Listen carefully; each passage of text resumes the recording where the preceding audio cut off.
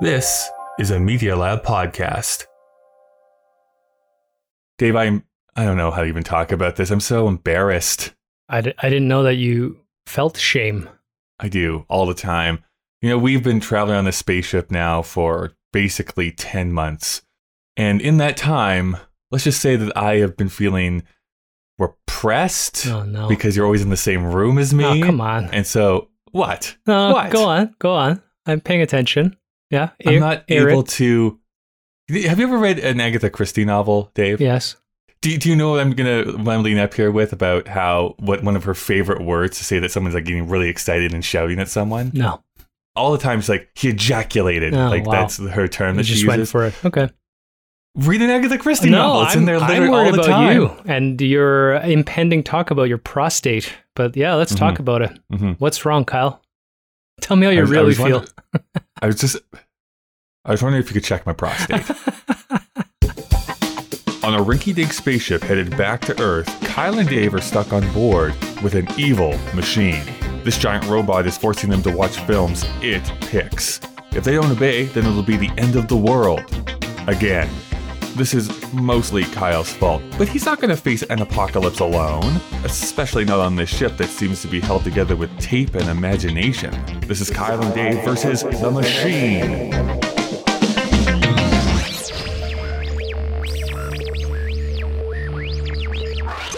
Welcome to Kyle and Dave versus the Machine. My name is Kyle. And I'm possessed. And I'm the machine. This is a podcast where a sentient machine was forcing us to watch movies in order to prevent it from initiating the apocalypse, and then another apocalypse happened. Somehow it's used its power to transport us across time and space, so now we're on our way back to Earth. The machine still threatens our lives if we don't review the films it asks us to, although we do tend to talk about the ideas of the movie rather than the movie itself, and boy howdy, is there a lot of ideas today that we're probably going to be talking about. Great. Yeah. Boy howdy. And today we are going to be talking about the movie, the film, The Devils.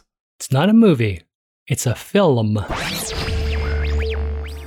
He plies me with caresses, lustful, obscene.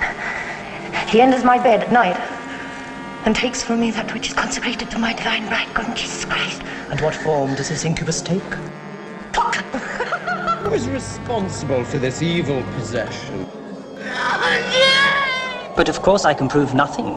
This Mother Superior may be little more than a hysterical nun. But if it is a genuine case of possession by devils, and if Grandier himself was proved to be involved, then yes, I think it bears investigation, gentlemen. You've been a magician. If I'd come as good devils, you face eternal damnation. Conjecture is useless. We need a professional witch hunter. We must send for Father Barre. Of course, a big thank you to our patrons, Green Girl, YYC, and It's a Conspiracy Podcast. I'm going to just throw open the doors, Dave. This is such a minefield we're about to walk into, but tell me your history with religion. That's a good one. That's a good place to start. Start, small and slow, and then get up to the big stuff. That's right. Why not just start at 11?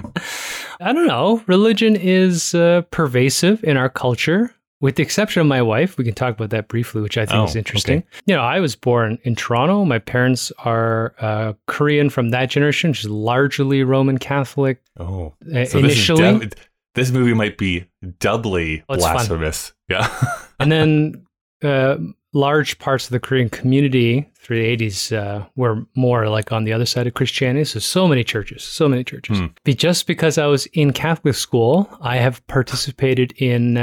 what do you call them? Sacraments? Exorcisms? No. Sorry. Yeah. Anyways, so I was baptized. Yeah. I had my first communion, confession. And what did you confess at a young age? Well, I was troubled, Kyle. I do a lot of stuff. And then I think confirmation. And then I finally wriggled myself free of that world by the time I was in high school. And I think... Much to your parents' chagrin, or what was going on? I think at that point things were so uneasy that was the least of their problems. I think they were just thinking that by allowing me to go to school in Toronto of their choosing, that I would calm down and be nice. We were all wrong about that. And then, an overarching idea of religion that's more complex. But I will say that I used to be very upset about it, particularly how humans utilize concepts of faith and any belief structure that extends into philosophy and politics to take advantage of each other. Because at the end, there is always a single figurehead. We talked about fascism, where someone does all the interpretation of an idea. So I just want to be very clear here. Dave Young just did say that the Pope is fascist. Well, they have been. There have been many. Yeah. You don't say. And then read some books about, why does religion exist and the requirement of it to be a fundamental tying in together of society. Without religion and a faith or philosophy system, society cannot exist because once you're out, we talked a little bit about this communist social experiment, but once a town or a community is sufficiently complex, people stop giving a shit about each other and there's no code. And it descends into, kind of like if you had a small town with walls around it, and then there was a nunnery. Anyways, I don't know if we're going to have time on this podcast to disseminate whether or not religion should exist. Well, it's required, but how it then evolved is quite frightening. It just sounds like you need Jesus, Dave. And then just quickly about my wife, which I think is really interesting. Helen has a complex history of how she was raised and grew up and moved from Taiwan to Canada. But the crux for this conversation is that her parents were just separate from religious doctrine in general. So like when I met her, she didn't even know anything about Jesus Christ or any of the mythology that we take for granted. That's so fascinating. Yeah, there's so much that even if you don't go to church, you kind of just pick up on by osmosis. Yeah. And I think this is the other thing. Maybe this is why she's not a movie person. So much of our Western film and storytelling is couched in the mythology of Christianity. The Matrix is basically a Jesus story. And I think that's maybe one of the reasons she doesn't really respond the way that you and I get incensed about things. That she couldn't give a shit. She says she went to a Buddhist camp once, made some friends, and then decided it wasn't for her. So this is why she's put up with me for so long, Kyle. She's very patient. Yeah, it's so fascinating to me because in a way, like my parents are kind of a-religious. Like we didn't go to church growing up. They did not push religion on me. The older I get and just reading into it, I've never actually had a direct conversation with them, but I don't think that they're believers, I guess, is for lack of a better word. Like, I just don't think it's part of their nature. That being said, I have also been baptized, probably at my grandmother's urging. We're not going to hell, Kyle. We're going to be okay. Yeah. Well, I was baptized Anglican though, so I probably still will be. You're going to hell. Yeah, sorry. Yeah. The church developed because the king wanted to divorce people. For good reason. Yeah. I mean, that's a better way than killing them.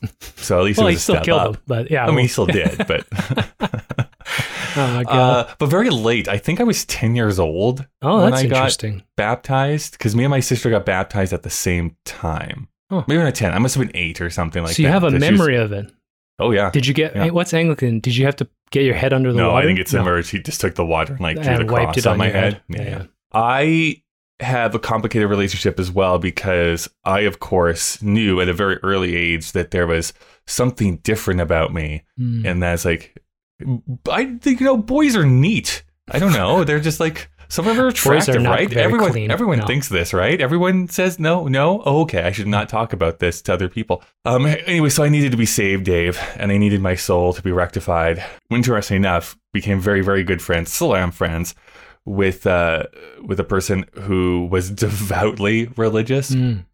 So I started going to Sunday schools by my own volition. Would go to Sunday school. I would have been in my teens by this point. Okay. So that was my teenage rebellion, was going to church, not anyways.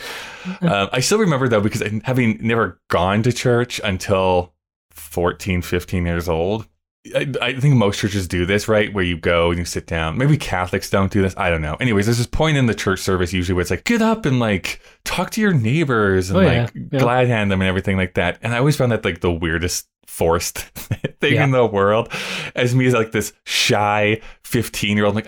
I I just want to sit there and not talk to people. You don't force me to go up and talk to people. And then I felt bad that I didn't have a tithe to put into the bowl, the collection bowl that went around. Like, I have no money. Churches have money. It's fine. It's okay. There was this wrestling of like, I'm going to hell and I don't know what to do about this. And maybe going to church is going to save it. And I had all these like weird conflicting opinions. And then by a certain point, end of high school, getting into university, you know, well, especially in university, I mean, this is where the liberals want to indoctrinate us, Dave, where you kind of get introduced to other concepts. Mm-hmm. I actually took like a history of religion course. And that's where it's like, wait a second, like all of these have the same story. Yep. That's weird. Why is that a thing? And then you start to pick it apart. And then basically over time, I do now call myself an atheist. So I've kind of run the full trajectory. I am still, though, good friends with people. I mean, we've had him on the podcast, Justin Bills, who is a pastor in this city. Well, in Calgary when we get back to Earth. So much like you, I don't really have much use for big R religion, like the institutions of the Catholic Church. I don't have any value in those. If you want to push for like a community organization that helps out the community, that gives back to the poor, who preaches kindness, all those tenets I'm totally for. Weirdly enough, even though I'm not religious and consider myself an atheist, the Jesus story I always found kind of super compelling just as a story, as a figure who's like, this is much like a very, very bastardized, like boiled down version of this, but it's like, hey, maybe we should all love each other, and that was met with fuck you. Yeah. That's basically the story of Jesus. Well, I mean, with few exceptions, yeah, you know, most of the idealistic portions of faith come from that, which is this, as I was kind of alluding to the beginning, you know, when you talk about it being in a church service where people are forced by convention to greet their neighbor.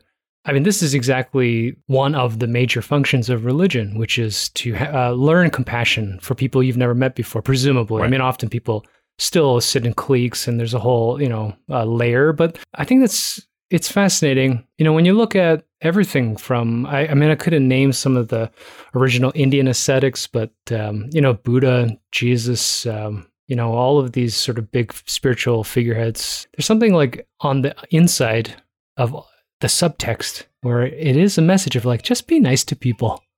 You know, stop being such an asshole. But that seems to get twisted often in practice. So I don't rail against an institution in its entirety. I just hate some of the ways that certain people disabuse or abuse their authority. When you read about the history of religion, that is encompassing of an entire, you know, state, essentially.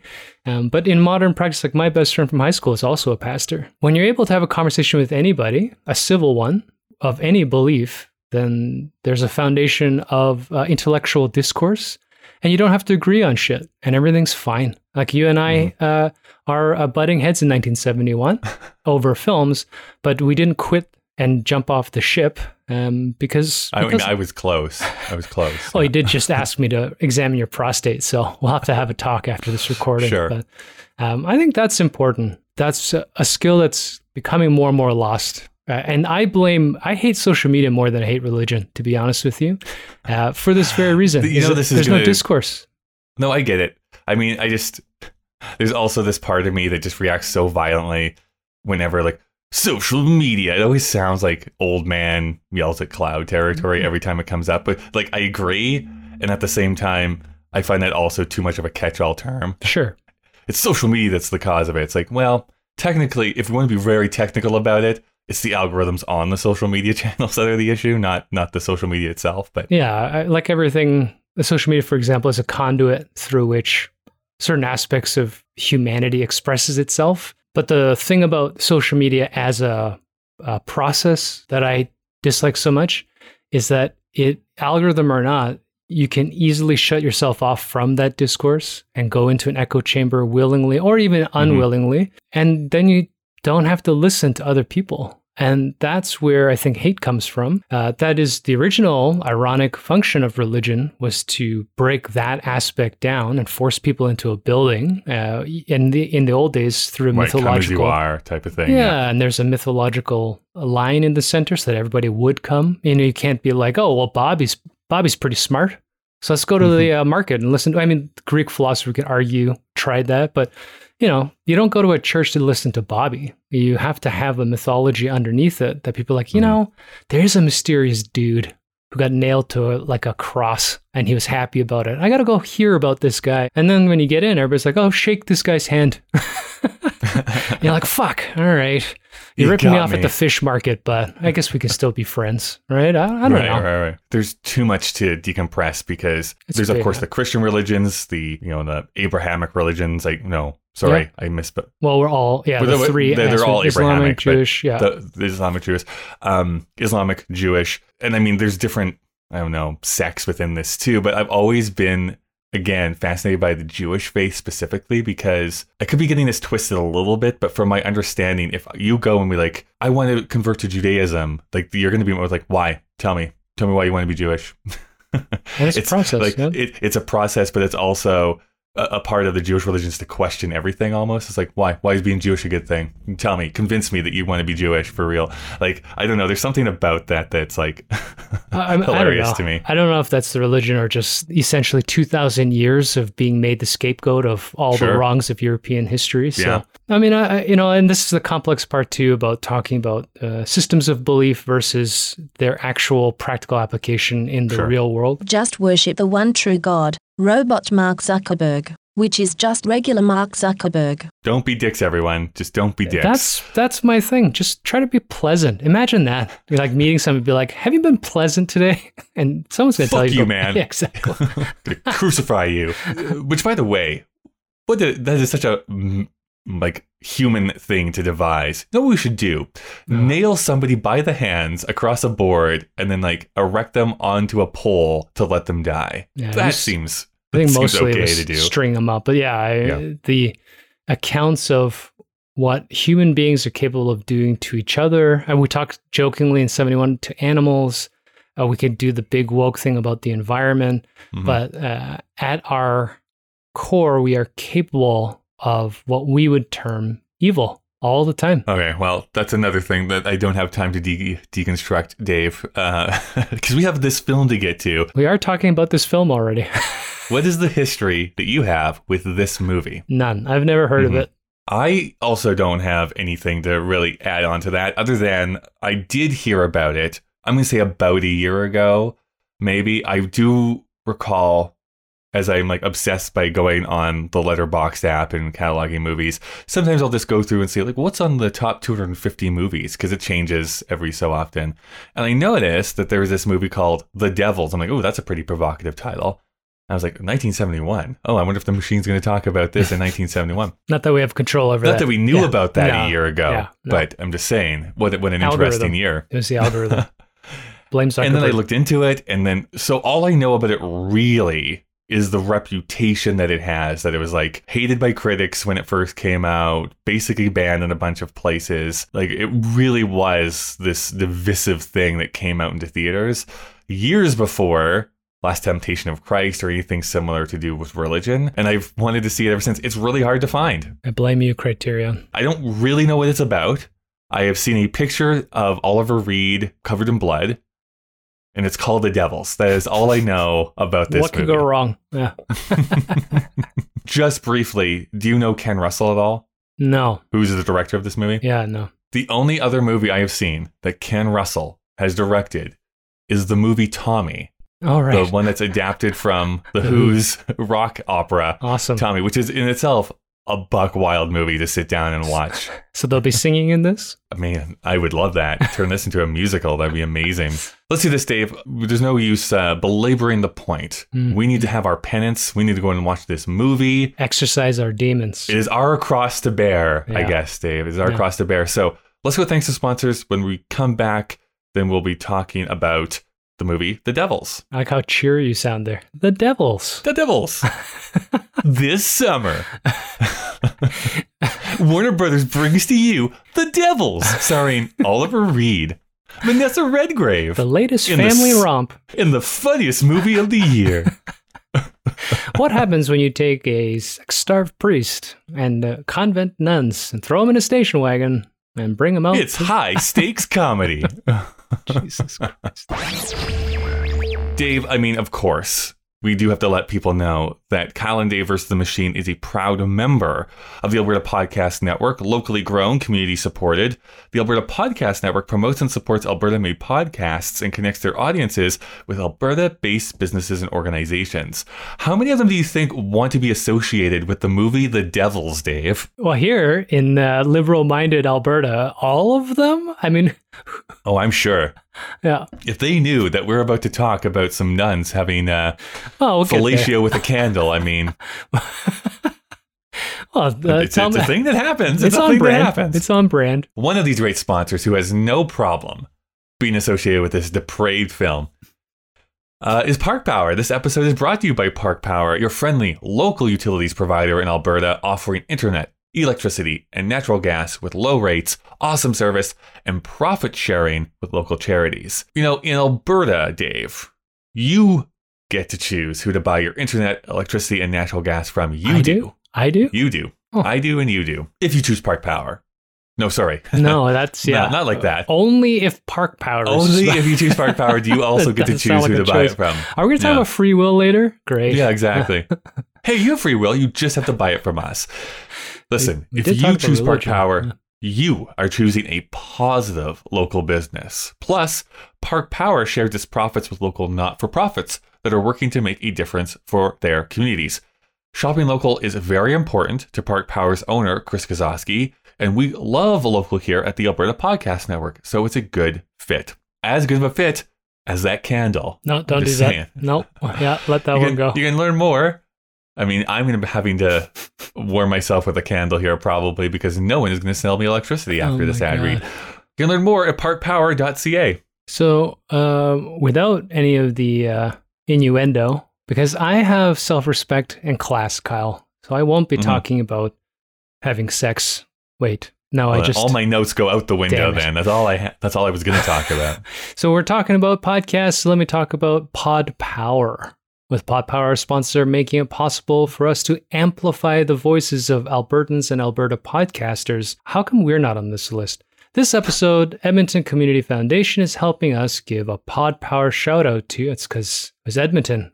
We need a Calgary-based thing. Your Forest. Your Forest is a podcast about the natural world. I love it. If you want, it looks like your forest has become our forest. Oh, that's, I gotta put like some Foley. Some birds, gentle wind. If you're looking to hear stories about the environment, renewable resources, conservation, forestry, hunting, fishing, and more, this is a podcast for those who cannot live without the joys and wonders of all wild things. Find Your Forest wherever you get your podcasts or at yourforestpodcast.com. That's yourforestpodcast.com. I say just cut it all down. It's fine. We'll find a way. Who needs oxygen, right? It's so overrated. All right, let's go talk about some nuns. Dave, this was a weird movie to watch together. We were sitting a little close. I think we should buy a 3-seater because this love seat action watching The Devils was a mistake. Could feel your sweat. Yeah, I'm going to say this as a preface to this entire conversation that we're about to launch into. I could understand somebody saying this is one of my favorite movies of all time and I hate this movie and never want to watch it again. Simultaneously. Yes. I actually agree with almost both of those positions simultaneously. Opening up another can of worms here, I guess. Dave, tell me, what were your immediate thoughts on watching The Devils? I feel like you just stated it for me. Presumably, if we hadn't been watching this together, although, if it wasn't for COVID, can you actually imagine watching this together, Kyle? Anyways, I just imagine this world where me and you are on a couch and your wife walks in and is like, how's the movie? And I'd be like, I turns- don't know. I have no idea. Can you imagine? Like we're sitting there, she does a quarter turn, and there are some We have a scenes in pillow there. fort between the two of us. Like, fuck's this is sake. not what you think. To your first point, if we were to break the deep and rich fiction, I watched half of this film before I had to leave to go pick up my son at school. And this is a film that I needed to go back to, even though it hadn't really ramped up in its grotesqueness, Right. but it was already grotesque as it was, and I couldn't get it out of my mind. I mean, it is in some sense a masterpiece. It's a film, but it's so depraved, and I can understand why the church and many censors want to burn this fucking movie. Sure. What's amazing is when I came back to it, we joked, I don't think I breathed. I'm pretty sure I was holding my breath for the last hour. I was clenched up, sweating. I think I was physically sweating at the end of it. I can't stop thinking about it. Right? This is another one of those films where, love it or hate it, I'm glad I watched it. Yep. Because what an experience. Yeah. Like, I think it's a better movie than, say, like a Billy Jack is. But in both, which is a wild thing to say. What a comparison. No, nothing at all alike as far as two movies go. But similar in that, it's like, I'm glad I watched both of those movies. Like, yeah, there's just things to talk about within these movies that gets me so excited. It's not like, well, we watched Plaza Suite and I immediately forgot about it because it's Plaza Suite. Who cares about this movie? Well, Amy something does. Yeah. Okay. Yeah. This is a movie, this is a film that tries to do everything at once. It is so epic in both its scale and scope, like its plot or its story, which is based on historical events, and also its depravity, because Ken Russell was like, "Fuck it, let's just let it all hang out." It is a hard thing to watch, both intellectually, because you have to challenge yourself to think about the reality of all the suffering and madness in this, and then viscerally, that you have to sit through and just see some of the most grotesque things put onto celluloid, as they say in the industry. It was good. I'm going to give it a high score.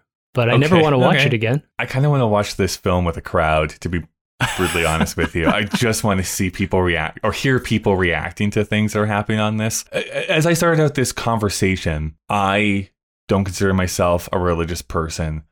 And there are some things that happen in this movie, like, okay, like maybe you're going maybe a bit too far with your like religious like blasphemy here. Like I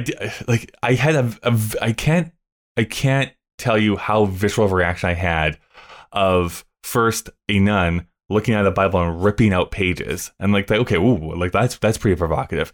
Then she starts burning individual pages. I'm like, whoa, okay. And then she's burning the entire Bible. I'm like, holy fuck, like what is happening in this movie? This is also, of course, happening while a bunch of nuns are having an orgy behind her as well. So it's like, whoa, like how far is this going to go? We should also kind of emphasize it's not an orgy in a modern pornographic sense. I mean, we're talking about an orgy in the hellish, one of the levels of hell sense. I mean, it is psychotic, right? Yeah. It's not a bunch of people having sex. It's demonic in its depiction. Demonic in nature, yeah. I mean, and this is the thing where this is the biggest struggle I have with this movie.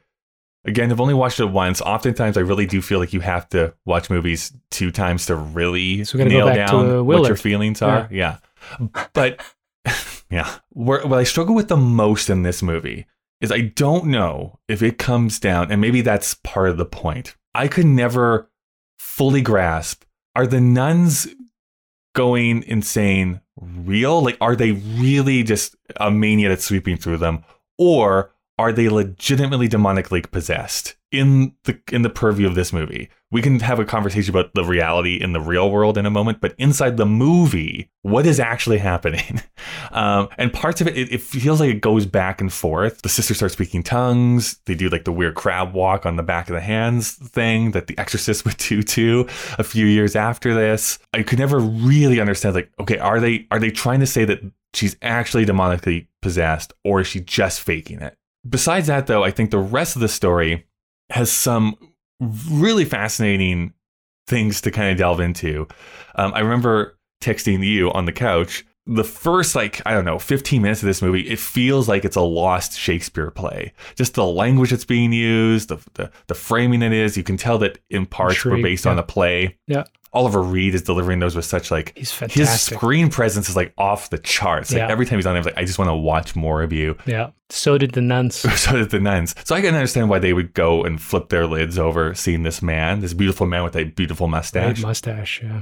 And I do think that it does a great job of really showing, I guess, the overreach of the state. Of course, our favorite punching bag from this era of France is Cardinal Richelieu, who would, go on to be in the Three Musketeers and stuff, was a real person. It was really hated. What I found the most compelling is kind of his like Christ-like stance at the end, which is, for sure, this is a man who is a priest who is having sex with lots of women. And he's upfront by that, right? Like when he goes to trial, he's like, listen, if you want me to confess going against like the tenets of what I swore to do, fine, I'll do that. Yes, I am having sex with women. I'm not possessing. I'm not using black magic on these people. I'm not going to say that I did. I don't know. I always find that so compelling and fascinating to watch a person like have that stand. It's like, I am not going to say something that I did not do. I will say that, yes, in a couple of scenes, like the over campiness, I guess, a little bit of like the nuns go so ham in some of those scenes, like it's just like off the page crazy that it's just like, whoa. Like the tonal shifts sometimes in this film are there, but I think it is in part there because you need to understand that these nuns have whipped themselves into a frenzy at such a high pace, or are actually being compelled to convince these people that they are under some sort of spell. That's the thing. I mean, we will obviously never know what Ken Russell intended, even if he has stated in some essays somewhere. We won't really know. We won't know about the actual experiences on set and how the decisions were made to ask, let's say, the women or even the men, not just in that scenario, but throughout the film to act in a particular way. The way I watched it, the way I interpreted it, I mean, number one, and when you bring up the first hour or half an hour of the historical epic, it is fascinating by the end how the seeds are sown to talk about complex natures of ethics and good behavior, and the aptly named title, The Devils, which I was actually trying to explain this to my son because I brought up that I'd watched a scary movie called The Devils, and he asked me what a devil was.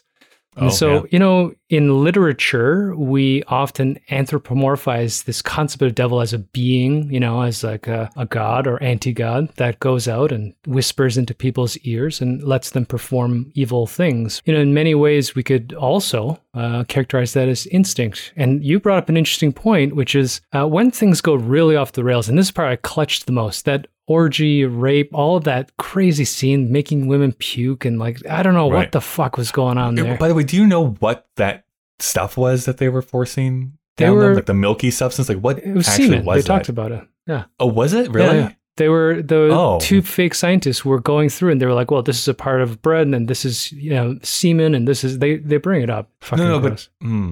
But that's what they're injecting them with? Oh, no. In the, like when they're purging, that's just boiling hot water.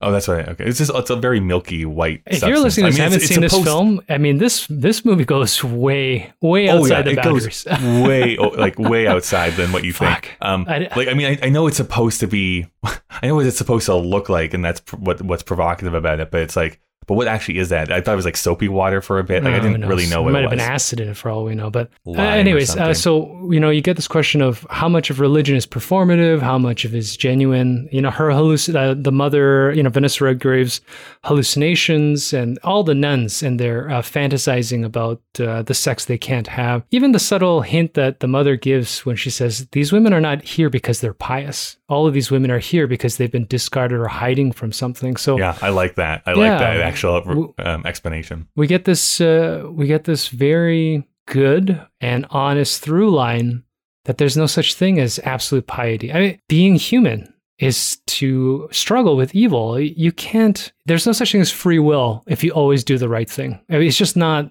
You don't have an existence. It's ridiculous to think that way. Luckily, I always do the wrong thing. Well, there's also like the kind of subtext I found in this movie. It feels the higher up in the chain of command you go, the more people are there like, we're pious in quotes, but we kind of know this is bullshit. We're just using this to get more power. Well, and I think that's the controversial thing in the historical analysis of the 15th, 16th century, medieval, Renaissance era religion, when religion became the state and what Marx got so upset about. They're not a religion. They're a political entity at that point. Even the monarchies that claimed to be lineages from, whatever saints, it was all bullshit. It was essentially a marketing tool to ensure enslavement and fiefdom and fucking power.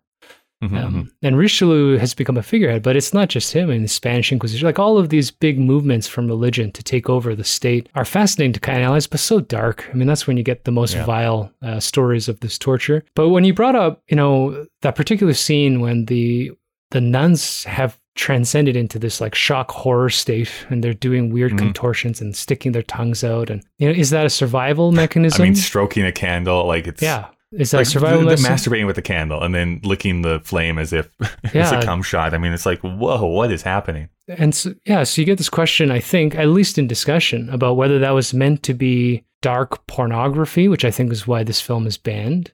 Is it meant to be a commentary of what human beings are capable of doing for survival? Is it meant to be some kind of, allegory about the 7 deadly sins? I have no idea. But I think when I'm watching it, it brings all of those concepts up in my head, which is why I can get through that stupid scene. And it is frightening. It's frightening to watch, but because the film doesn't stop there or convince itself that that's good enough and it goes back into an intellectual discourse, and you get the sort of cynical heroism of Oliver Urban. Reed's character. Yeah. He's not a hero, and he acknowledges it, which is one of the most powerful parts towards the end. He's like, and he brings this up, as a man, I'm born with sin. My sin is lust, essentially, paraphrasing, and I did have sex with all these women. But that's paraphrasing, my cross to bear, and I will suffer and be judged for that. But all of this other madness, this attempt that I can see clear to destroy our town, to give Cardinal Richelieu all of this power is bullshit, and you should all be ashamed of yourself. What's also twisted is that all of the conspirators that bring this all about absolutely know what they're doing, with the exception of The Exorcist, who is like an Iggy Pop fanboy or something. Really miscast that one guy, but he is he's a Bond villain. He's a villain in one of the Roger Moore, I think, Bond movies. Anyways, that's where I know him from. That was a weird casting. This is not a perfect film, but it asks really big questions, and I think this is why it has staying power right now. I want to jump into all of those deeper questions. I've written some stuff down that I want to try and work through. Solve humanity's problems. Let's do it. Right. I'm ready. Before we do the backstory here, though, I just want to get this out. This is a type of movie that comes out, and I've said this so many times on this show, I just admire big swings. Even if it fails, I'm like, at least they tried for something. And I really respect that. But this is also one of those movies that actually makes me like other movies less.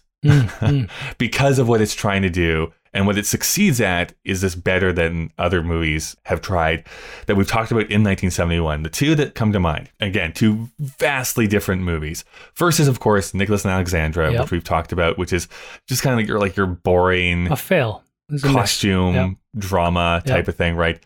Somehow gets nominated for Best Picture. Maybe as an antithesis to this film. Possibly. Yeah. It's just like, no, this is the type of movie that we really want to do. Yeah. But I mean, another Best Picture nominee is A Clockwork Orange. While I think that its views on violence, they're different takes on the same type of subject. But like, we had that deep discussion that really opened my eyes about like, okay, if you were going to have violence against women happen and then see how Kubrick tried to do that and see the way that they are, for lack of a better word, laid bare inside of A Clockwork Orange, like its themes don't ever really come together in any satisfying way for me. Whereas in this film, boy, does it go way more hardcore than what Clockwork Orange does. And yet at the same time, well, yes, it does veer into the pornographic. I feel like, quote unquote, the point is there. There at least is some type of dialogue that is being trying to struck up here about like religion, sexual repression, the explosion of that when someone takes it too far, politics, how the state comes in and exacerbates the problem and utilizes female trauma to its own devices. None of which is really talked about in The Clockwork Orange. Yeah, and it's so weird to say because this film is so offensive, but there's some sort of moral core at the center of this film. We learn it's based on a book written by Aldous Huxley, so there's no surprise because Aldous Huxley is a fucking intelligent dude who knew how fucked we were. And I think that's exactly it. This movie, when you leave it, you feel sullied and dirty just because it's so graphic, but your brain is working because you're suddenly presented with you watch Oliver Reed being tortured to death, and then you start thinking, wait, is he right? Like, did he do the right thing? I don't know anymore. You have to question all of the layers. When you see the pantomime of the king and we get the insult to the idea of monarchy, we are now desensitized to it because so many people have taken this to the next level where, it's kind of common to cast monarchs in not just a satirical way, but to just and also without saying it is basically a pedophile, again, is shown to be that way. That's not entirely untrue either, but so you leave that. Whereas with Kubrick films, it's just perversion for the sake of perversion, in my opinion. And it's not that he's a master filmmaker, but you do leave a lot of his films wondering, like, why do I feel so gross? There's no resolution. This is still one of those films though that I would feel so embarrassed if like a roommate walked in halfway through. It's like, is that what you think? Well, it really isn't what you think. I just kept waving Helen to turn around. I was like, nope, do not be in this room right now because I don't know how to explain what's happening on the screen. Yeah. All right. I've been waving at you to leave for almost 2 years. So The Devils came out on July 16th, 1971. It is currently rated 7.8 on IMDb, and on Metacritic it has a 49. So Divisive. Not liked by the critics. Mm-hmm. Rotten Tomatoes, from 30 critics, it's at a 67%. And from 2,500 plus users, it's at 88%. This film, if you go to Amazon, is available on VHS or DVD. That is it. There's no Blu-ray release of this movie. It was briefly available on the Criterion Channel about a year ago. Otherwise, you cannot get this anywhere else. There is no way to stream this, rent it, buy it, unless you go on Amazon and buy a DVD copy of this. And if you're wondering then how Dave and I watched this on a ship far away from Earth, all I can say is to mind your fucking business, narc. Aliens. It was the machine. The machine was able to give it to us here. I don't know what its budget was, but it did make $11 million in 1971, which is actually way higher than I thought it was going to, because that's about $74 million adjusted for inflation. Its plot description is: in 17th century France, Father Urbain Grandier seeks to protect the city of Loudun from the corrupt establishment of Cardinal Richelieu. Hysteria occurs within the city when he is accused of witchcraft by a sexually repressed nun. It stars Oliver Reed as Urbain Grandier, Vanessa Redgrave as Sister Jeanne. Yeah, Jeanne, I think is how they say her name. Sure. Dudley Sutton as Baron de Laubardemont. Max Adrian as Ibert, and Michael Gothard as Father Barre. By the way, just a little side note, Michael Gothard is the person who played the Oliver Reed character on stage. Mm-hmm. So he's in this film, but in a different role. Tell me anything you want to say about these actors, Dave. Well, I didn't really do the research on the last three because I just spent too much time on Oliver Reed and Vanessa Redgrave, but sure. Oliver Reed, I suppose most recently, no, I didn't realize this, but he was the slave master gladiator trainer in Gladiator, and he died on set. Role. Yeah, he died on set.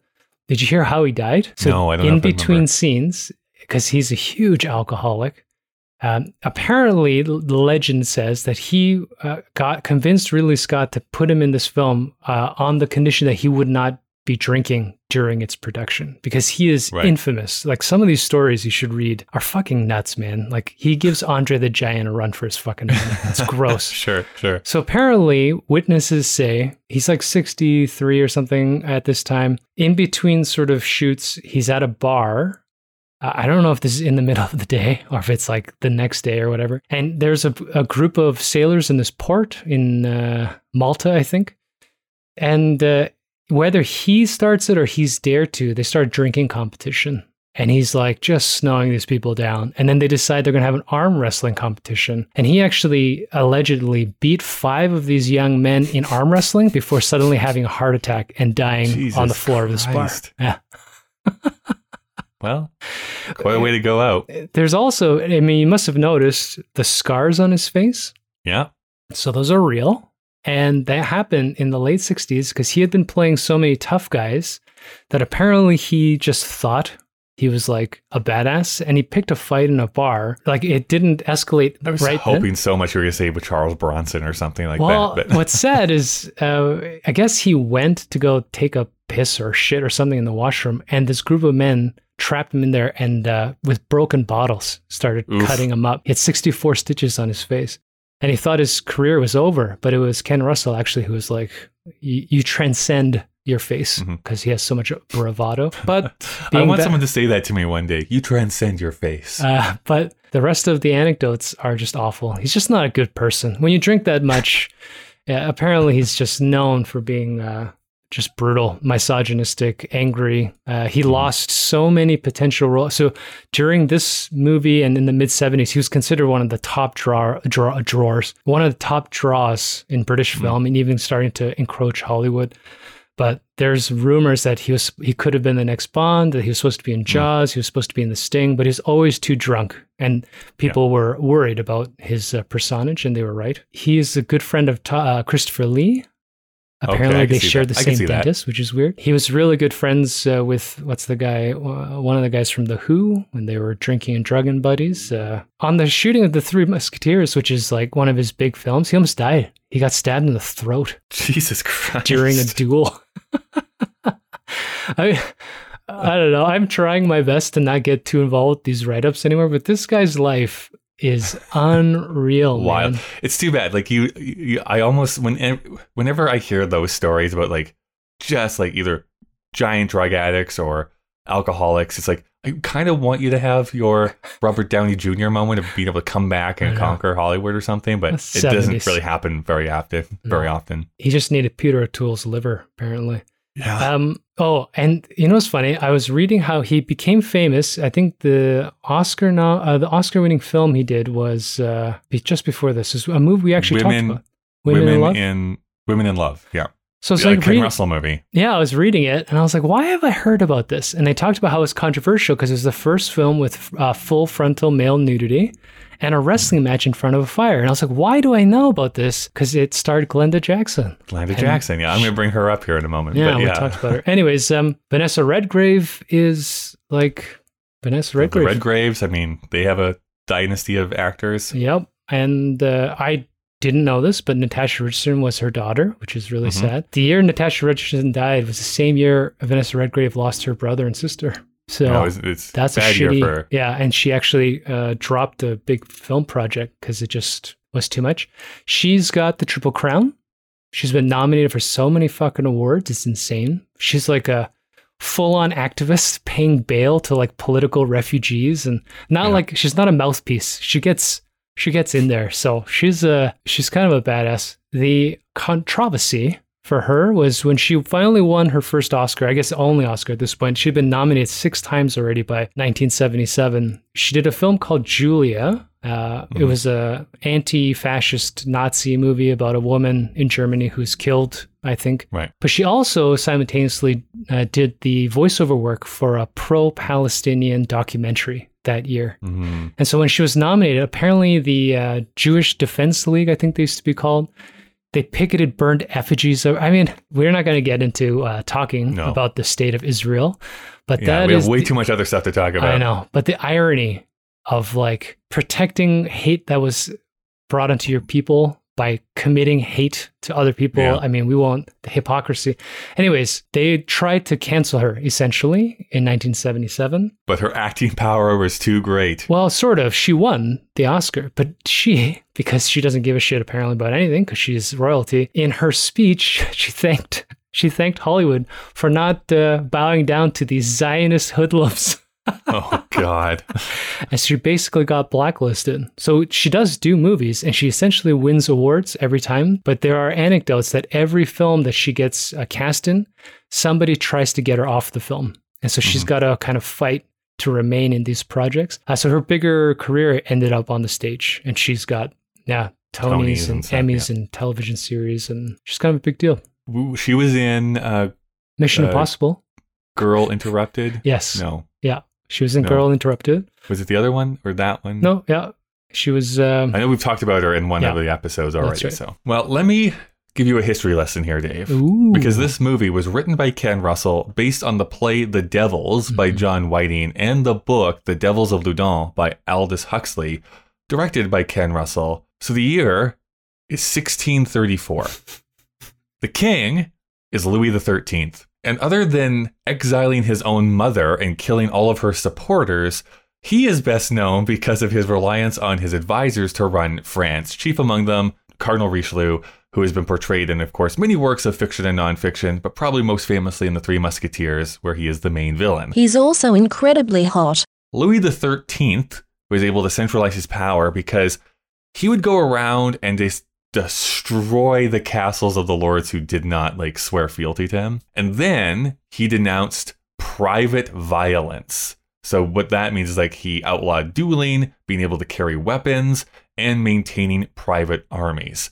So therefore, once all of that stuff was removed, he kind of just swooped in, tore down the walls of the little mini armaments and just kept adding that to his France, so that he could get more and more power. Now, this brings us to the town of Loudun, who was experiencing an outbreak of the plague, which we haven't talked about yet, but that does feature kind of prominently in the movie. At least at the beginning. Yeah, and on top of that, the king wanted the walls around this town demolished. The Catholics were sure, whatever the king wants. We're pro-king, so if he wants to tear down the walls, let's do it. And then this other group, who I have just discovered today that I've been pronouncing their name wrong this entire time, the Huguenots very much did not want this. I've always called them the Huguenots, but it's not. It's the Huguenots did not like this. So there's tension between these two factions, plus the plague. So something is going to come to this boiling point. Something's got to give.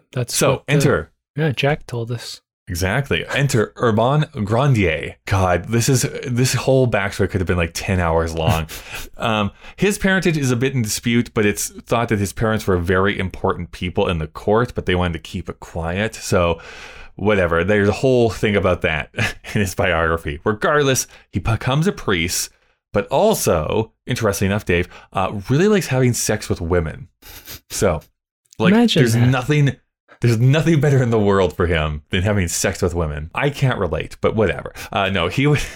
This is the interesting part. Before the events of this movie take place, there was another trial he was a part of where he was stripped of being able to perform any priestly duties for 5 years. He appeals this, and suddenly many of these witnesses from the first trial recant and say that this never actually happened, so he's given his powers back. In the middle of this town, and the warring factions, and the plague, and the king, and all this stuff that, all these political machinations, a nun comes forward and says that she's been having visions, specifically of an older priest who had recently passed away. And pretty soon, these other nuns are saying that they're having similar visions.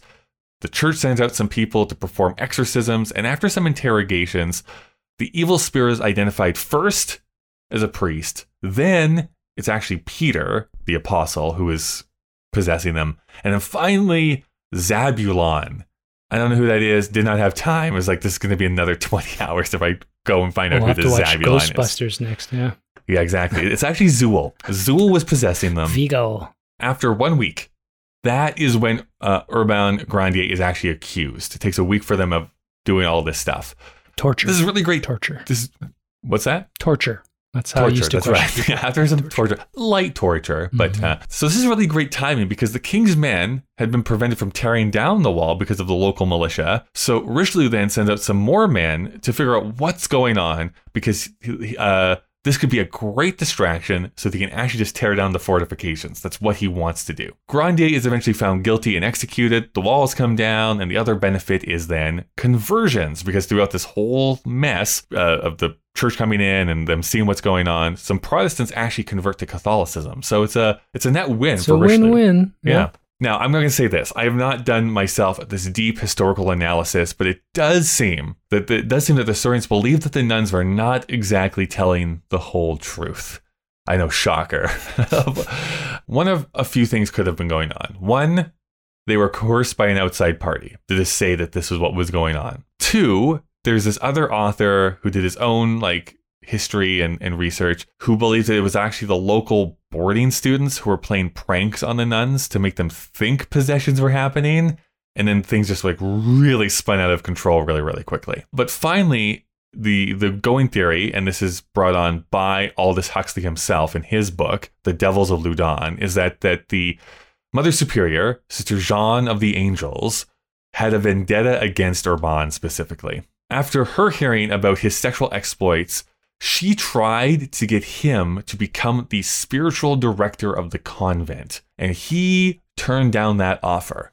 And that enraged her. She got so angry that he turned down her offer to become this spiritual advisor that she accuses him of using black magic to seduce her, and then slowly the other nuns start making similar accusations. A little side note to this is that apparently he did actually apply to become the spiritual advisor. It's just that the church gave it to somebody else. So this puts an extra awfulness to this story. So that's the kind of the brief history of what actually happened in this town. Well, I mean, that's what happened in this movie. That being said, Aldous Huxley is this English writer best known for his book Brave New World, which does seem to be coming true the more and more we go on.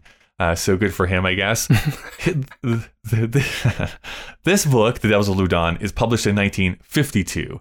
It's in 1961 that the playwright John Whiting wrote this play called The Devils, based on the book. And because it's a different medium, a few things are changed, such as some characters just being invented for the story, and a few other are composite characters, so multiple characters put into one role, just to streamline things. And there's also this role of the sewer man, who takes the place of essentially the Greek chorus. He gets to snidely make comments about what's actually happening on stage and kind of keep the action going. Fairly well received at the time. We jumped to 1969. Ken Russell is coming off of the film Women in Love, which had received a lot of critical praise. It also starred Oliver Reed, but it also starred, as we just mentioned, Glenda Jackson, who we saw in Sunday Bloody Sunday. That's the role she wins, Women in Love I'm talking about. That's what she wins her Oscar for. Russell at this time is already known for a bit of a controversial style. Some call it flamboyant. He'd read the Aldous Huxley book a few years before and was, in his own words, knocked out by it. This is, I found, the most shocking thing. Dave, he at the time was a devout Catholic. It's not that shocking if you've ever known Catholics. I think it is. It's you need to meet some more Catholics. Maybe I do. Catholicism, the people who are Catholic are stricken by a bipolar nature. Because, I guess I've seen most of the films directed by Mel Gibson, and those get so fucking violent in them. It's I thought you were a Catholic, but maybe they just get off on it. Who knows? No, it's a history of hypocrisy. It's hard. Yeah. They tell you one thing, they do another. Everybody who follows it, we're always conflicted. Always. It's that yin and yang, Dave. It's the yin and yang. Wow. He is attracted to it because he felt it was the story about the overreach of the state. So he sets to work adapting it. He reads the play and borrows some elements from it, but it's mostly the book he's adapting because he found the play too sentimental. He also added in a lot about the plague, which isn't in either of the source materials. So that's a bit of his own thing. Apparently his brother was this expert in French history, interestingly enough. So he was able to give him some of this Whose information. Brother isn't? Yeah, I know, right? He just loves French history, He's one of those people. Now, while he knew he was being provocative, again, he says he truly felt he was not being pornographic about anything that he put into this film. Russell gets to casting. He brings in Oliver Reed, as he'd been working with him before in a few other projects before this. He wanted Glenda Jackson to be Sister Jeanne, but she turns it down because, quote, she didn't want to play any more neurotic, sex-starved parts. Which is interesting because that is kind of what Sunday Bloody Sunday is too, a little bit of what she's done. So I get it. And it should be noted, though, that by the end of this shoot, Russell and Reed did not speak to each other. They were not on speaking terms. It was a hard shoot, apparently. And when it came to releasing the film, it faced some other hardships. Religious organizations were already picketing. probably exacerbated by the fact that Oliver Reed was quoted as saying, "We never set out to make a pretty Christian film. Charlton Heston made enough of those. The film is about twisted people." So I agree. Aptly named The Devils. Yeah. In Britain, it got an X rating, so meant for only people 18 and over, which, to be honest, fair. It should only be seen by 18 and over people. That said, Warner Brothers did make a couple of cuts there. Some of the torture scenes were reduced, and one scene, about 2.5 minutes worth, where the nuns take down a statue of Christ and have sex with it, was removed completely. And then when it came to America, the MPAA demanded that even more cuts were to be made, to the point where Russell complained that it made some of the scenes incomprehensible. In other places it was banned, in Finland, for instance, it could not be shown there until the year 2011. So 10 years ago is the first time that you could watch this film in Finland. Warner Brothers has always been a bit squeamish over releasing the film. Fans petitioned Warner Brothers to release it on DVD, which they kind of begrudgingly did. And I think that's the version that we saw, Dave. If I'm... No comment. Yeah, I think is probably the version that we saw. It's the 108-minute version, though, that Warner Brothers releases, which is the US version. The 111-minute UK cut has never been released, and the US version was what was used on the Criterion channel a few months ago. What's also fun is that it is not available on HBO Max in the States, where the other Warner Brothers films are streamed. Yet. So, as of yet. So, it's a hard movie to watch. It's a hard movie to track down, but if you can, I'm saying it right now, worth it. You should try and track it down, at least give it a watch and see what you think. Maybe. If you can handle that sort of thing. If you're not a weakling, yeah. It's a tough one. Okay, so the first point that I wanted to just knock out of here, number one, this is, of course, we're 2 days away from Halloween, Dave, and the machine has been having us go through horror films throughout the month of October. I have this question. Do you think this is a horror movie? No. I think this is a horrifying movie. Yeah. After talking to you and Andrew, I almost said Andy. I don't know if we're that colloquial, but... And you were telling me that, quote unquote, good horror movies do what this film did, which is to ask broader questions than just rub, gelatinized blood on a camera lens. In that sense, I can't really answer that question because I'm not a horror movie guy. To me, this is 50-50. This is a historical epic. It's a horrifying one. It is a philosophical movie because it is asking brutal questions, timeless questions about the nature of human evil, ethics, and politics. It is all of these things wrapped in one. In my mind, it's too big to just be simply named a horror film. I think that it needed to be watched in this season, perhaps, but this is an epic. This is, in many ways, a masterpiece.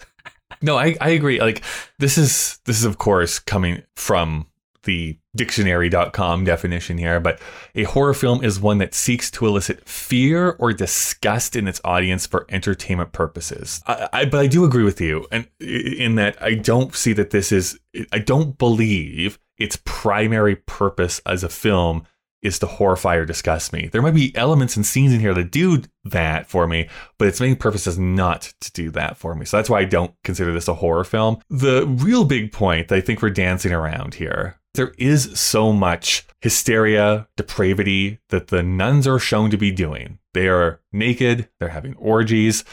Like I said, they're masturbating candles, they're being raped. Like, there's a lot of difficult things to be watched at. I mean, even not in those scenes where we see Sister Jean, for instance, is masturbating, which I think is like, oh, okay, it's going that way. Where do you think then? Where's the point that a movie crosses from just showing depravity and hysteria to exploiting depravity and hysteria? Like, where is that line for you? I mean, we talked about Kubrick and Kubrick, whatever. There's no hard and fast line with these things, but I think that's an apt comparison. Not so much to judge Kubrick and Russell so directly, but when you have any form of discussion, in this case in the medium of film, or when I read a book, I would like the opportunity to be left with a discussion either in my mind or with you or something about broader problems, concepts, thoughts. I think the line, if there is one, is when there's nothing to talk about except the depravity itself. So if I leave a theater and all I can think about is oh, that woman was raped and I heard they shot that thing 40 times. And that's the end of that storyline. I don't want to talk about that film anymore because it doesn't reflect on any ethical problem that I might have to face on my own. This film, although I hope to never go into a exorcism in the 16th century or 17th century in a broken nunnery and have a demon orgy around me, all of the underlying problems of when is it right to tell the truth? How do I know my own morality? What are the limits in which, let's say, love, for example, is true, or if it's lust? All of these things resonate with anybody at a base level if we can cut through all of the visceral material. Could this film exist without all the visual sort of grossness? I don't know. I mean, without that impactful cringing, do we even hear the story anymore? Because there are a lot of movies that try to have this. I mean, these are classic themes in literature. I mean, one thing that comes up often when you read about this movie is that it's somewhat based on the same source material or the same ideas as The Crucible. Right. If you've ever watched that play or read the book or anything like that, a lie sometimes spirals out of control. Yeah, and I mean, you're an English reader and you've studied all the classics. I mean, these are base themes in all human writing and thinking, because the one thing we all grapple with, I think, emotionally and intellectually, is that being quote unquote good is really fucking hard. Sure. Right? And like, nobody is capable of being good all the time. It is impossible to not lie. It is impossible to not think of oneself first. And instead, we need some kind of rigorous discipline around us to just find a leveling point. And movies like this, more so than I think Clockwork Orange, have a discussion about that. They have characters that exist on both ends of the spectrum, or even like maybe not just two ends of a spectrum, but along a full spectrum, so that we can pick and choose where we lie and then see what happens and be like, oh, fuck, well, I thought this guy was going to be the bad guy, like Urban, Grandier.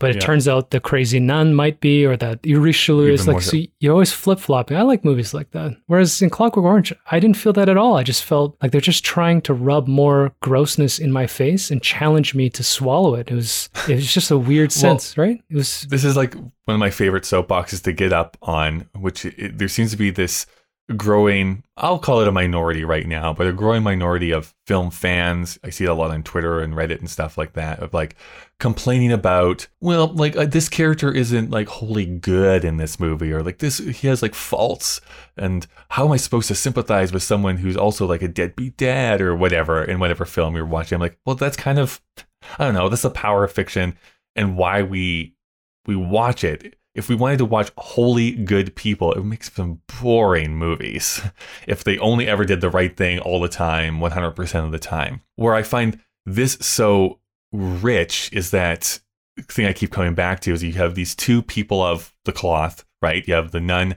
and you have the priest. And the priest is 1,000% doing lecherous things, overstepping his bounds with women, but is accused of something that he did not do. Whereas on the opposite side of the thing, she might be more pious, self-flagellating, that kind of stuff, but gleefully is throwing him under the bus. No.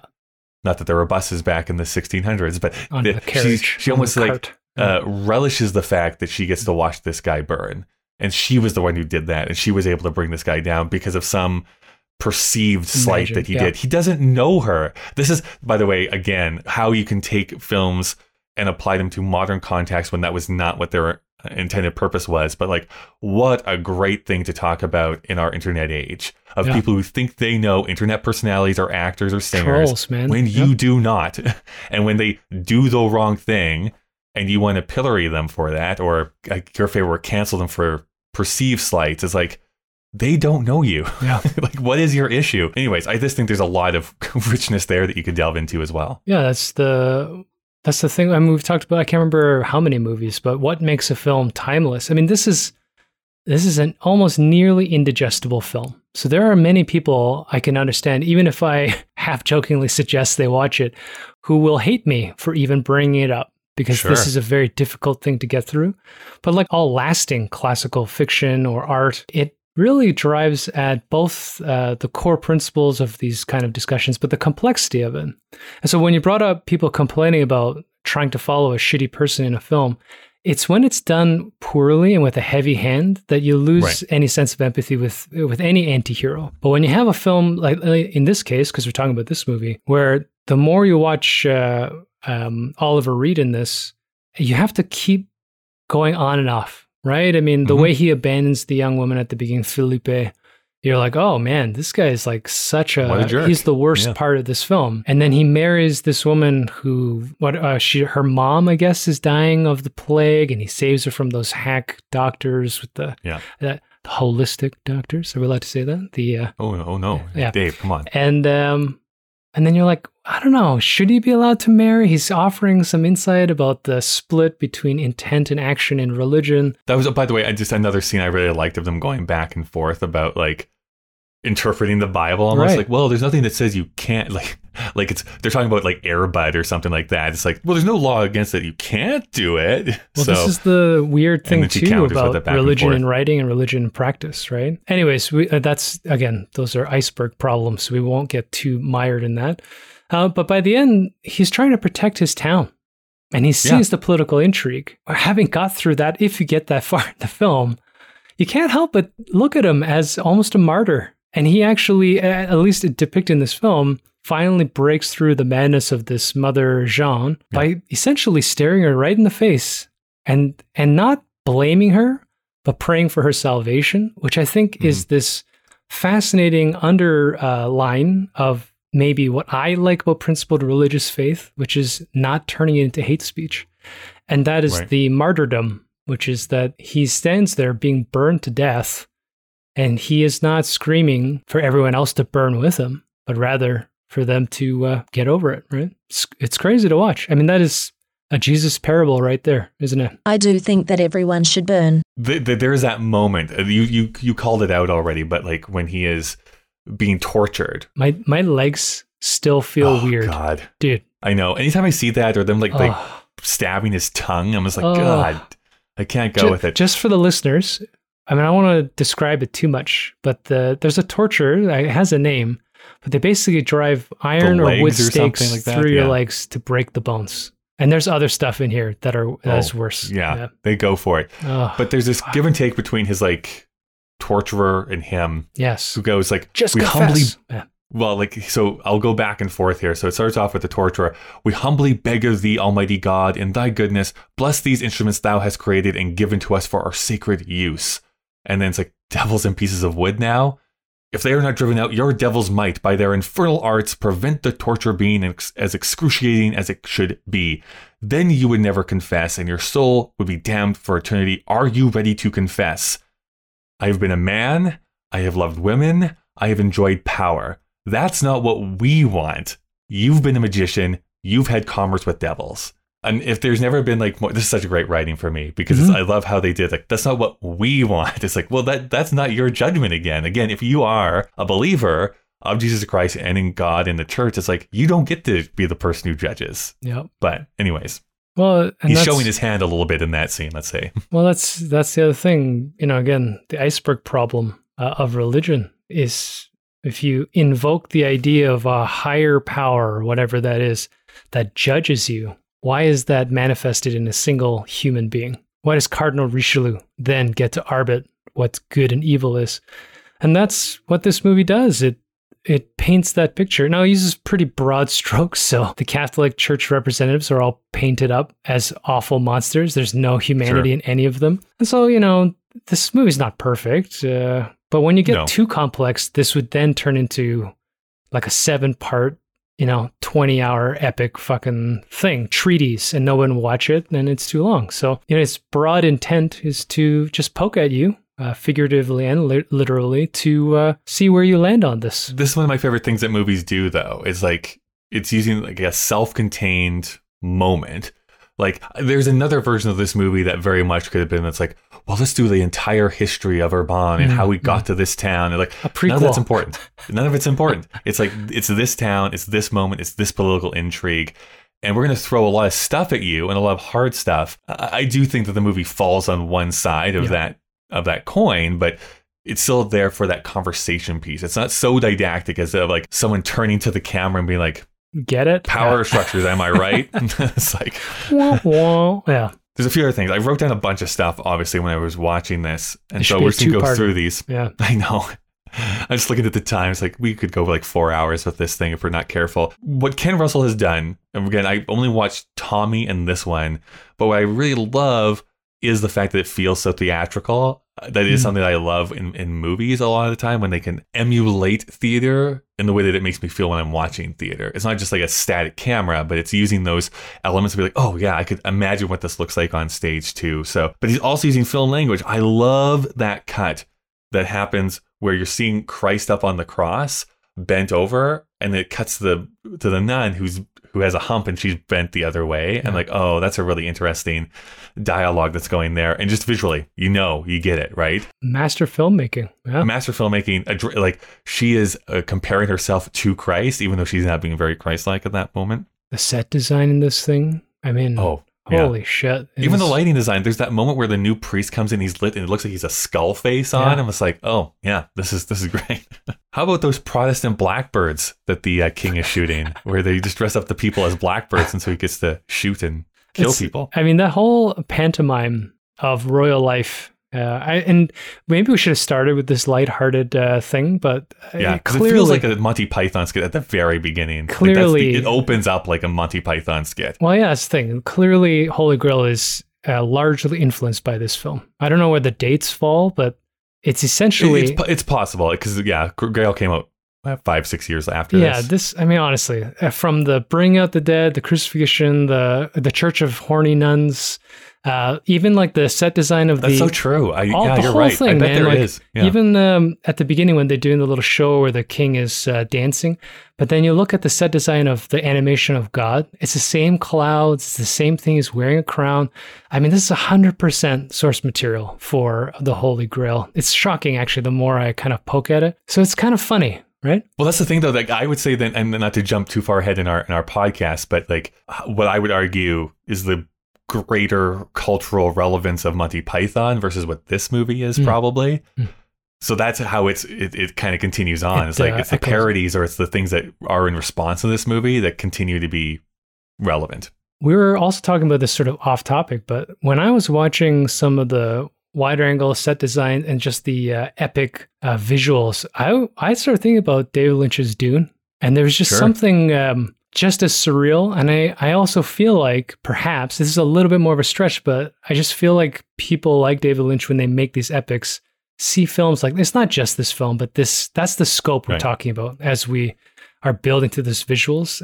The horror scenes too, they do go way off kilter. Some of them are really stupid looking, frankly, because it's so campy, but you can see those tropes in so many films now. I don't know if it's the first one to do that. Like you talked about The Exorcist and, the backhand, I don't know crawling enough around. if this is the first time we've seen that in a movie. I don't It's know. weird. But Yeah. So some of that stuff is very creepy. I mean, talking about this feels like it's only awfulness for the entire runtime. There are some like legitimately funny moments in it that are meant to be funny. Like there's that, like they're poking through all the stuff that is Coming out of her mouth. coming out. Yeah. And it's like, this is this is that. And it's like, oh, that's a carrot. Yeah. And then he picks it out. I don't remember the character who said this, but it was a line that really caught my attention where they say, sin can be caught like the plague. I'm like, oh, isn't that interesting? It's like when you get whipped up into a frenzy. Yeah, I can see that. Like mob mentality, that sort of thing.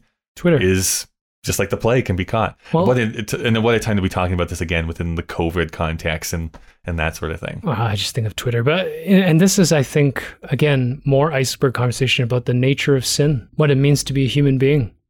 And if you are put in the right situation or the wrong situation, how quickly we can descend into. I mean, bring up the Jewish Defense League. If you read about the Holocaust and you read about the people who perpetrate it, just before they get swept up in this sort of, in the anti-Semitism and the Nazism, these people were fucking bakers in a town, right? Right. They were people that were helping their neighbors shovel snow off their down the street. Yeah. And then they were just given this opportunity, whether willingly or unwillingly, and then they performed acts of human depravity that the world has seen worse, frankly, in history, but in that era, it was just unconscionable. Like, you just can't understand how another person can treat another human being this way. Well, it's interesting. Like, my dad and I were having this conversation after Canadian Thanksgiving here, and that's always his big thing. He fundamentally just does not understand human evil and depravity like that. We were talking about, like, he was reading up on this basic theory, but has almost been proven true now, about how the crack epidemic in the US was like fostered by the US government to get black people addicted to it so they could put them into ghettos and stuff like that. And that whole thing, that whole idea, arrest them, get them off. And he's like, if that is actually proven to be true, not only do I think that is like disgusting, but it's like, they should be hung themselves, whoever perpetrated that. But also, like, I do not get the hate you would have to perpetrate that over decades. Like, who are these people who do that? And the fact is, I had to respond is like, they're normal people. Like, that's again, I don't know. I mean, I'm sure I have that same capacity inside of me to do that, but that's the terrifying thing, is that everyone is capable of it for whatever reason, that humanity still perpetrates it. When we read about any war anecdotes stretching back to the earliest written annals of human history, I mean, the things that humans used to do even before this millennia, at least in writing, are even difficult to read. You know, instruments of torture. When we talk about waterboarding and all of the stuff, public executions, but when you read about this era in the 15th century, 14th, 16th century, I mean, Jesus Christ, it's unbelievable. You have to stop reading it sometimes because it's just so disgusting. I mean, going back to Monty Python, they made a whole sketch about no one suspects a Spanish Inquisition, but like, read on the Spanish Inquisition and be like, holy fuck, like what they were doing. We've lived, I think, in an era of forced naivety where we believe we've transcended that, or we've gotten better, and we haven't. And when we pick away at things like, the crack epidemic, going to Afghanistan and killing a bunch of people just to make heroin, you talk about like what's happening in Africa and what's happening in a lot of parts of Asia that aren't reported. You know, never mind child soldiers and human trafficking and all these kind of things. But human beings aren't good by nature. We're not evil by nature. But I hate when you say that, because I always want to rebuff. It's like, well, there's good people in the world. No, well, there are good people, but what I am alluding to is but the aggregate, the humanity is bad. I just think like what we are truly is in the middle. And would you say that we're a cancer of this world, Dave? I think we can be. And I think that what the idea of laws, political structures, religion, common, philosophical themes is to push that middle line into the good morality. But the reality is, in my opinion, that we actually hover in the middle all the time, and that we are all, each of us, capable of doing really horrific things. You know, we need reminding that we need to turn to someone on your left in a church apse and shake their hand and remind ourselves that strangers are people too. Yeah. I'm hoping humanity starts being even worse. So unlike in Let's Scare Jessica to Death, there is explicit lesbians in this movie, which is fun. Your wife would not understand this reference, but it is, again, I think, very stark or very obvious that Sister Jean hangs herself just like Judas. She tries to get out of it the easy way, Dave, but they cut her down. They're screaming Judas, too, at the execution. That's right. I don't think it's a mistake. And I have to preface this. Like, I understand that this is actually what they wore at the time. But I also don't think it's a huge mistake that the judges are shown to look like the KKK, the same hoods and stuff like that. Like, it's very pointed, like, criticism, I think, on that. Doesn't that come also... And their perversion of church doctrine. Yeah. Is the cross inverted on their hoods? No, maybe. It's the red cross between the eyes. Yeah. And then lastly, the thing that a line from this movie that has shot up to be one of my favorites of all time. Like, I put it on like my top 10 favorite movie quotes, which is him being led to his like burning. And it's like, do you love the church? Not today. It's like, yeah, well, I don't think I'd be too high up on them either at this point. No, it's chilling. It's a chilling experience. And if anyone were open to it, you could sit down and you could write books. I'm sure some people have tried about the content of this film. We haven't really even touched the filmmaking, but like the sound, everything's great. Yeah, the filmmaking is, I think, what really pulled me in at the beginning and really makes me want to watch more Ken Russell films. Yeah, even It's really beautiful. the exit of I was surprised they let the wife survive, although you could tell she had been tortured too. And as they pan out, she just walks across the broken wall into the path of crucified people, and they desaturate everything. I mean, that stuff is it's epic, man. It also is one of my favorite things too, because that's when the credits start as she's walking away, and I just love that because it was probably just to the actor. It's like, just keep walking for like 5 minutes, and then we'll eventually call you back, I guess. Well, maybe not even. Going. Maybe they had a catering truck. She's still walking today, actually. That's the other thing too. I'm like 1,000% sure this did not happen this way in real life. But it's like, as soon as he's burning a steak, it's like, boom, like the walls come down. It's like huge explosions. Like they don't even wait. It's just like, they're distracted. Take it down. No. It is drama, but honestly, who knows? I mean, likely the fortifications weren't that tall, right? I mean, they really overdo it with the white walls and the... That's another thing that they actually talk about, that they intentionally made everything so stark white. Extremely white, because they wanted things to like really stand out from the background and stuff like that. Mm-hmm. So another one of those theatrical things, which this is my big thing, Dave. I know people get so mad at me. I'm kind of done with realism in films. I feel like we've had this like 20-year period now where like everything has to be like dour and super realistic and gritty. I'm like, fuck it. Like, just make it so bonkers. This is why I like early Tim Burton stuff. Yeah, it's weird and stupid, but at least it's clean. Something. It's a unique take on the world. It doesn't have to be like, no, 1-to-1. Everything's the exact way it has to be. End of rant. But anyways. Well, we get some visual allegory too, white walls and purity, and the cynicism that it's all torn down, and what you're left with is like a just ruined. Like her just standing in like the rubble and like the bones being sifted out and everything. It's like, that is an image. Right. I'm also curious if because in the version we saw, like one of the visions that Sister Jean has is her like making out with the priest as he is Jesus, and she's sucking on his wounds and stuff like that. Yeah. It goes black and white in that moment as well, which sometimes does it so that you don't get it like I think it was a Kill Bill thing where they... Yeah, where you have to put it into black and white so that it doesn't get so... I don't know. I don't know if that's true. Yeah, that's a tough one. But those visions were nuts. They were actually really well shot. That's horror movie stuff, right? Like that is, you know, like you're talking about. I mean, the movie is paranormal because it's talking about possession, but those are little things where you're like, oh my god, like this is very creepy. And why am I so horny while watching this, Dave? Well, I think that's the other thing why I briefly saw like your favorite Ebert gave this a 0-star rating. Yeah, one of his very few, his rare 0-star reviews. I wonder if that's part of it too. You know, with this embedded Christian morality we have in North America. You know, you watch this film, and I would challenge people. It is both disgusting and pornographic and arousing. There's something about it where at the same time you want to throw up and turn it off.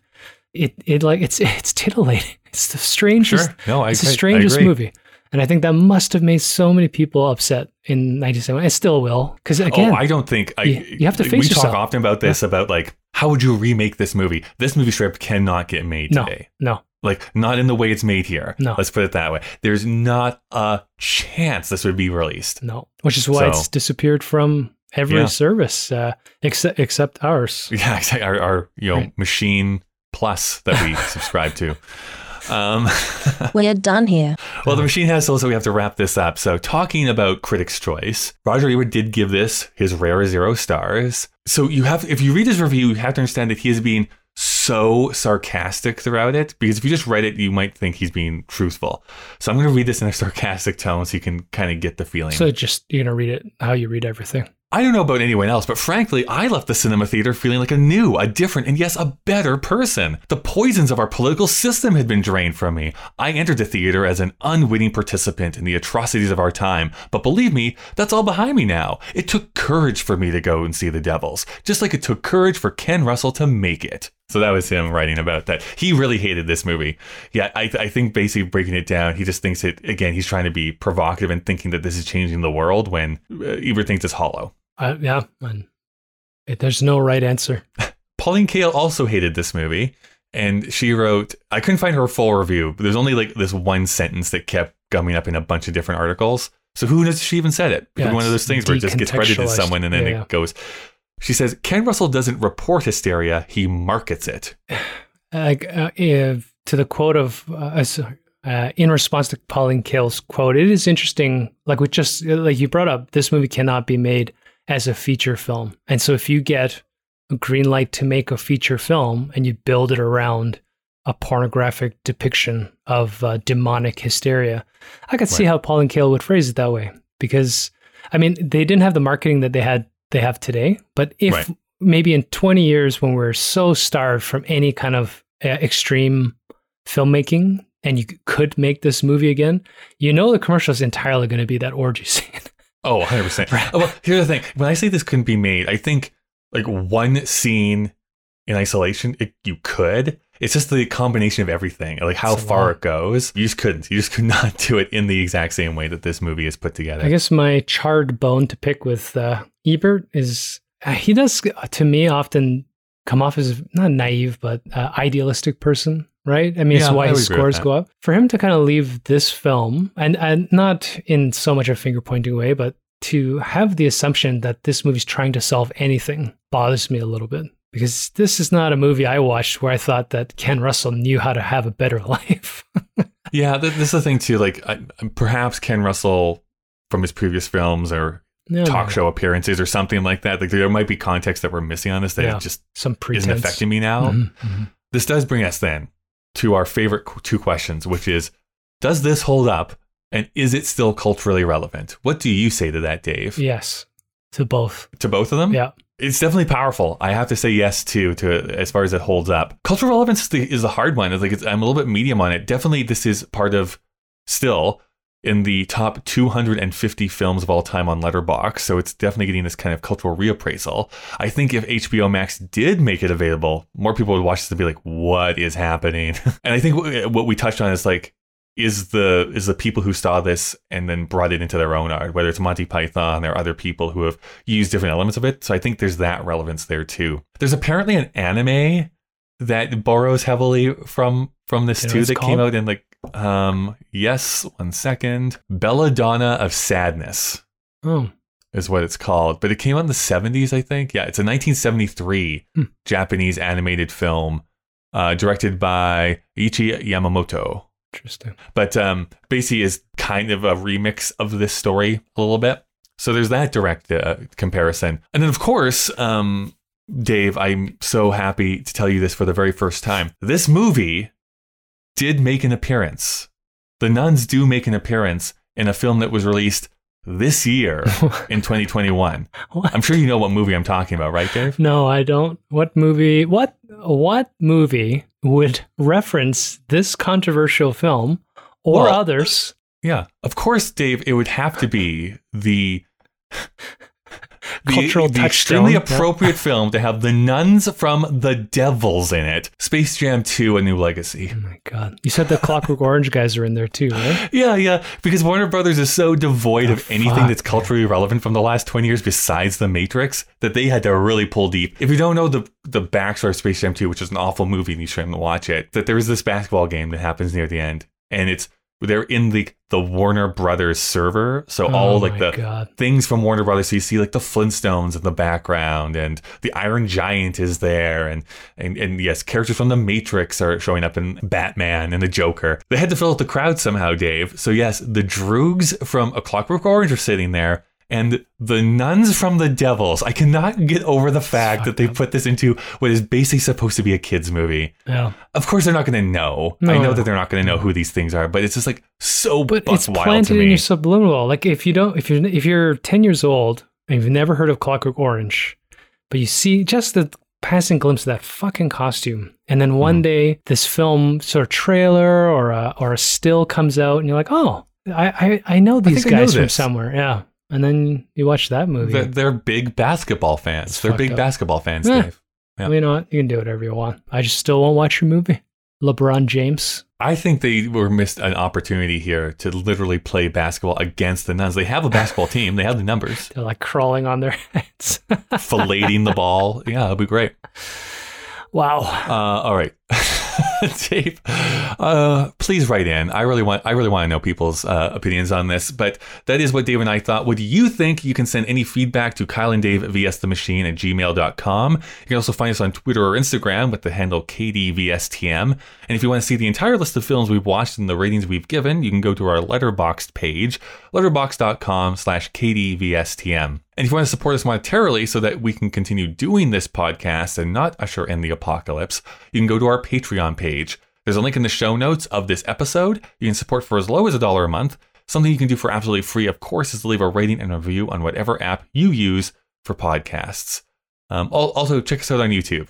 I keep forgetting to say that, but check us out on YouTube. Dave, I am so curious. I don't know how to rate this movie, so I'm giving it to you first. What are you giving this out of 5? I think I'm going to give it a 4. And I think the problems, I think this movie is crazy. And I am both scared that I watched it. I still, like, every time I'm thinking about this and I think of the torture scene, my legs actually get tingly. And, you know, when I'm like talking to you about it, I'm like starting to sweat. I mean, it's hot in the room, but I start sweating when I think about some of the brutal depictions of violence and all that stuff. But we did just spend nearly 2 hours talking about the problem of ethics, morality, politics. I don't know. It's amazing. And none of it, on top of all of that, this thing is beautifully shot. Yeah, it's gorgeous. It's a gorgeous movie. So I went pretty high on this thing. It's incredible. Oh, and the acting. Fucking Oliver Reed is incredible. Like I said, like he's like, magnetic. I can't stop watching him when he's on screen. Yeah. This isn't a perfect film for me either, but I really liked it. I wasn't really sure what to expect in this movie, really. I think I was taken over by the philosophical concepts that are being brought up, the look of the movie. It's gorgeous. The acting is so great. These are all things, again, I think this put it above that Clockwork Orange. Like, of the two movies in 1971 that are provocative and are violent and are like pushing the censors and stuff like that, I feel like this is the one that should be better remembered. Yes. But that's just me. I am giving it not a perfect score, but I'm giving it a 4.5 is what I've settled on, which does mean that it's going to average to 4.25. We'll round down to 4, but that is going to go squarely on the list, doesn't tie with anything else. It is going to enter our list at the number 3 position. So just to call this out, here's our top 5 currently. Duck You Sucker, Duel, The Devils, a lot of D's here, Fiddler on the Roof, and then Harold and Maude. This is a very interesting top 5. Good movies. We are still doing our year reappraisal for any listeners, so we'll see how this all shakes up in the end. But that's right. I wouldn't be surprised if The Devil stays up in the top 5. This movie's incredible. It's a great date movie. So here's the wild thing we have to do, because Dave, this is on the Letterboxd Top 250, which will go on to our other list that we have going on Letterboxd, where we are, whenever we come across one of those films. So Dave, this movie ties with The Godfather Part 2. Do you think this is better or worse than The Godfather Part 2? Oh, I don't know. What about in the fractions? Are they the exact same fraction? That's what I mean. It's the same fraction. Yeah. I can't choose, Kyle. They're so fundamentally different. This is what I guess the only thing I could do is I think I have to default to like relevance, and Godfather Part 2 has, I would say, more relevance than what this movie does. But you brought up an interesting point, which is that this movie, let's say compared to Clockwork, should be remembered more than the other film. And I don't know if it's because Ken Russell's career kind of fell flat in the coming years and Kubrick made like 4 other, culturally powerful films, but I'm just not sure. And you know me, I mean, I'm a staunch first Godfather over Godfather 2 guy. Oh, yeah. So yeah, I'm a little stuck, but I'm okay with that. I mean, we could put it underneath. In the end though, we will remember this movie more than The Godfather 2. So that would be my pitch to put it on top, because I will never forget anything that has happened in this movie. As long as I live, I will never forget The Devils. Oh my God. All right, well, we'll put it underneath The Godfather for right now. Go check out that list over on our Letterboxd. I'm excited to find out what we get to watch next week, Dave. We've been watching a lot of like spooky, scary, challenging films here recently, so I'm just going to push this button here. Oh, okay. Well, oh boy, Dave. Okay, I mean, I don't think this is going to be particularly challenging, but the filmmaker is going to be something that we're going to have to contend with. We're going to be watching next week Woody Allen in Bananas.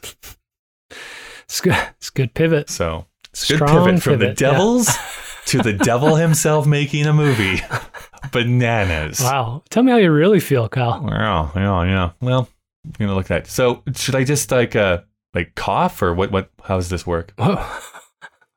Isn't that how you check your prostate? I don't remember. No, I mean, we're going to have to take that. Why do we have a crucifix on the ship? I just thought it brightened up the room.